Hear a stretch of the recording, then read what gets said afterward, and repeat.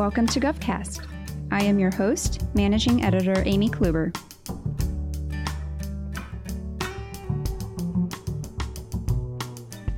Communication, collaboration, and connectivity are ever more important in today's world, especially during times like today amid mass telework. Managed mobility services is an area gaining a lot of attraction in the IT world, with DMI seen as a leader in this field, having recently been highlighted in an industry report. Founded by J. Sunny Bajaj right after 9/11, DMI is bringing innovative next-generation technology solutions and MMS to government. DMI's Senior Vice President and Chief Digital Officer Michael Dietrich and President of Commercial Managed Mobility Services DJ Orib give us a rundown of this important work and how the current pandemic might inform how agencies should think about this area in the future.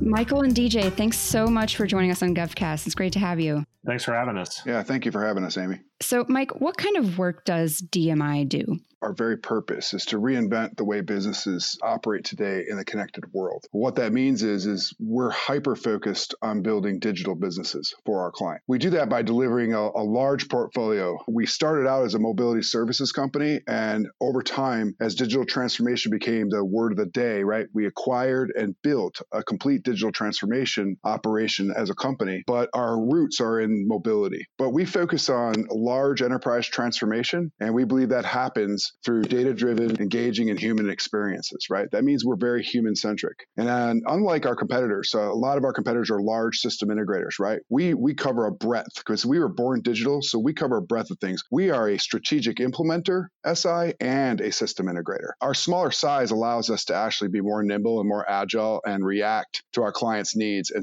help them scale very quickly. You know, we're very proud of how we've partnered with hundreds of commercial customers in the Fortune 1000, but DMI is well known for working with all 15 U.S. federal departments, as well as civilian services, and a large growing list of state and local governments. So what is managed mobility services? Managed mobility services is a wide range of stuff. It typically ranges around the life cycle of mobile devices that include tablets, smartphones, ruggedized devices, laptops. But managed mobility services is a plethora of different services that combine together to allow companies and government organizations to be able to manage the new evolution of what mobility is. It ranges from help desk support, kitting and staging of devices, carrier activations, deactivations, and a whole evolution of around-the-clock support from a global perspective.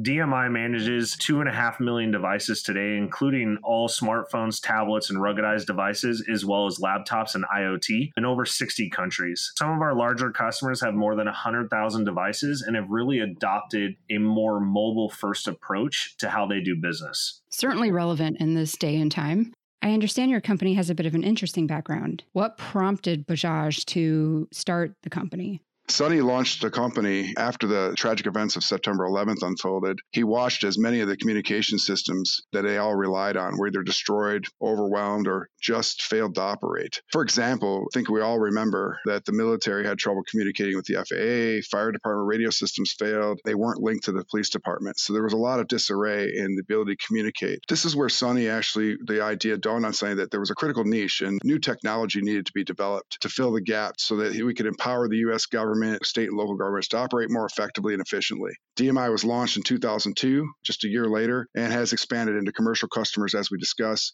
And we now have hundreds of the Fortune 1000 customers that operate in 7 countries. So from Sunny's original thought and his original reaction, we've taken the DNA of our mobile and helping people communicate better and grow a connected world. We've taken it from the public all the way to the private sector. I honestly think one of the biggest things that our founder and CEO really wanted to do was he wanted to build a different digital arena to play in, especially in the government space. He really wanted to design something that was different and eccentric and something that actually bring value and efficiency to federal agencies and also expanding into more of a commercial-centric environment. And when we expanded commercially, he really wanted to bring practices from both evolutions to be able to bring them back. He wanted commercial branded practices to government, and he wanted to also bring government branded practices in the technology area over to commercial. What sorts of companies does DMI partner with for these services? We play in the federal space across the whole federal government and as well as state and local, but we also expand beyond that from a commercial perspective. We play in a ton of different arenas. The main arenas that we really look to is field services, retail. We look at technology. We also look at different other components for corporate, so more corporate level type engagements, but we're really looking for fields that are looking for a mobile centric evolution around application development, around moving to more of the mobile tomorrow. We use the concept of there are three very specific things that every customer wants, both government and commercial. And that is they need to optimize, they need to innovate, and of course, transform. And each one of those they all interrelate with each other. And as a company, we organize around those concepts. Customers need to optimize existing assets. They need to look at new innovations as they're coming. And when you bring those two together, that's where human transformation occurs. It's our belief that humans actually experience transformation. They don't experience innovation. They don't experience optimization, but they do experience the transformation that we can bring. We enhance that by bringing data context to the human experience and drive differentiated value in the market. We look for companies to partner with that share our values and our culture. That's another thing Sunny brought to the company is that culture matters. And the people you partner with matter as well, because they should have the same laser focus on outcomes for our customers as we do. And then when it comes to government, I understand government has a bit of a backbone in the company's founding. Why does government need this capability? I think it's interesting, right? Everybody seems to think that everything starts in Washington, D.C. when it comes to the federal government, right? But over 85% of federal employees, right, don't sit in Washington, D.C. That's right. So the ability to actually be mobile, right, and actually be remote is essential now. At one point in time, it was telephones and telefaxes and all that technology's evolved. And a lot of what we used to do in multiple devices is now all in one. So whether it's ensuring food safety, investigating criminal activity, or delivering emergency care, the government serves Americans coast to coast and around the world. It requires an enormous supporting presence in the field. That's why most of them are not in Washington. So being mobile, being able to actually touch people, touch citizenry, or touch the people who operate in our government and work in our government anywhere they are has become paramount. And the ability to actually manage all those devices, repair them, procure them, all those types of things, getting them out quickly, helping them to drive costs down and productivity up. Look at things from a long-term perspective. All this mobile capability is evolving over time, and adapting to those and innovating constantly is why the federal government is working with DMI and to solve these particular problems. So I understand DMI's MMS capabilities have caught the attention of industry analysts. Can you go into that a little bit more? We were positioned as the Gartner Magic Quadrant leader in managed mobility services. We've been in it for several years. We are a 5-time runner in the leader position. However, this year we took the highest scores across all use cases by Gartner. It's a huge accomplishment for my team. It's also a huge accomplishment for DMI. In light of the COVID-19 pandemic, telework has boomed, and especially the importance of mobile devices here. How are you thinking about working remote right now? Do you think it's just a phase, or will it be permanent? DMI does not believe that what we're experiencing now isn't going to change in the long term. There's been this discussion about new normal.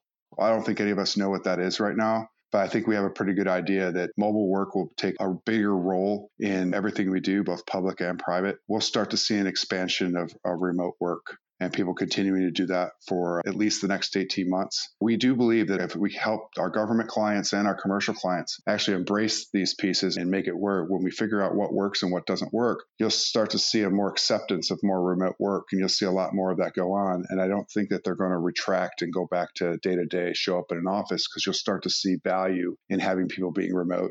Wow. Well, you mentioned a public-private partnership there. It seems like that's going to be crucial to really moving forward with these capabilities and then just working remote in general. Yeah, the entire concept of being connected to each other is a public-private venture. It has been for a long time. And so I think increasing the ability for the government and the private sector to work together on solving these scale issues and empowering people to actually work remotely will help keep people safe. It'll probably increase productivity. We just have to come up with better ways, which DMI is trying to help the government and our commercial clients do, is better ways to collaborate, be more social, more productive, and be very adaptive to the environments, because that's going to be necessary in the short term and in the long term. From a business perspective, why is frictionless telework so important? Telework, when it comes to field services, innovating and creating mobility, and those different components is really what our managed mobility services is all about. I think during this time that we're in right now, remote work capabilities are more vital to successfully maintaining business operations. And I think companies are seeing the mobile ecosystem grow in their side in order to allow them to continue to operate efficiently and effectively as a business. Our real goal is to just really help organizations in the near short term achieve business value, but we also want to find challenges they may be experiencing to really find new ways to facilitate telework and increase productivity in different aspects and different directions they can go. A lot of what DMI does is very consultative. We really want to help customers grow what they have today and find new ways to constantly innovate them to always be able to be operational and continue to evolve in such a forward-moving mobile environment. What other sorts of issues are enterprises struggling with right now? Honestly, the move, right? The transition or the thought of moving to something is something difficult. And it's something hard to kind of grasp because there's so many different facets out there that you can go in so many different directions. How to adapt to that? How do we integrate all of the culture and all of the regular and standard processes that we have today? How do we integrate those and bring them into one and still be able to move forward? So I think a lot of those transitional pieces are just ones where they know that they want to move forward, but they don't really know the steps or how to do it in a quick and efficient manner. With everything going on right now with the pandemic, people applying for unemployment, et cetera, what are some real practical examples of how this solution can help government facilitate their missions during this time of need?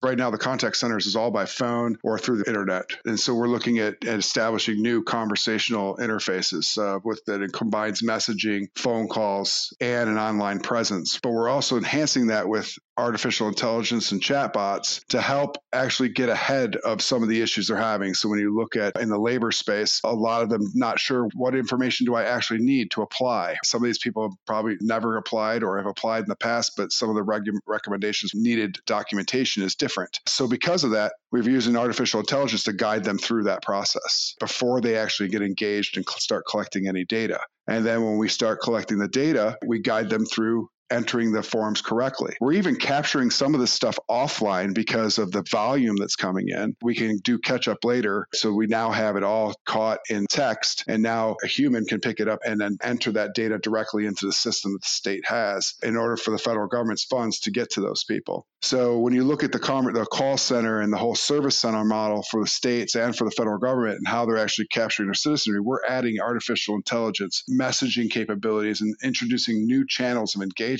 for citizenry to connect with their government and get the help they need.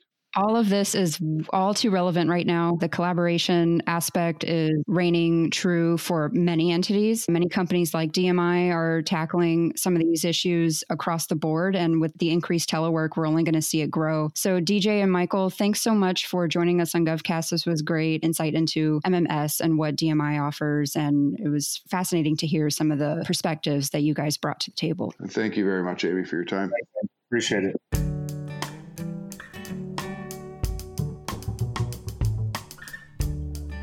GovCast is a production of Government CIO Media and Research. For more podcasts, head to governmentcio.com/podcasts.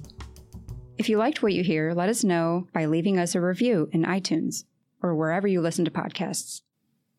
GovCast is produced by Amy Kluber. Theme music provided by Big Hoax.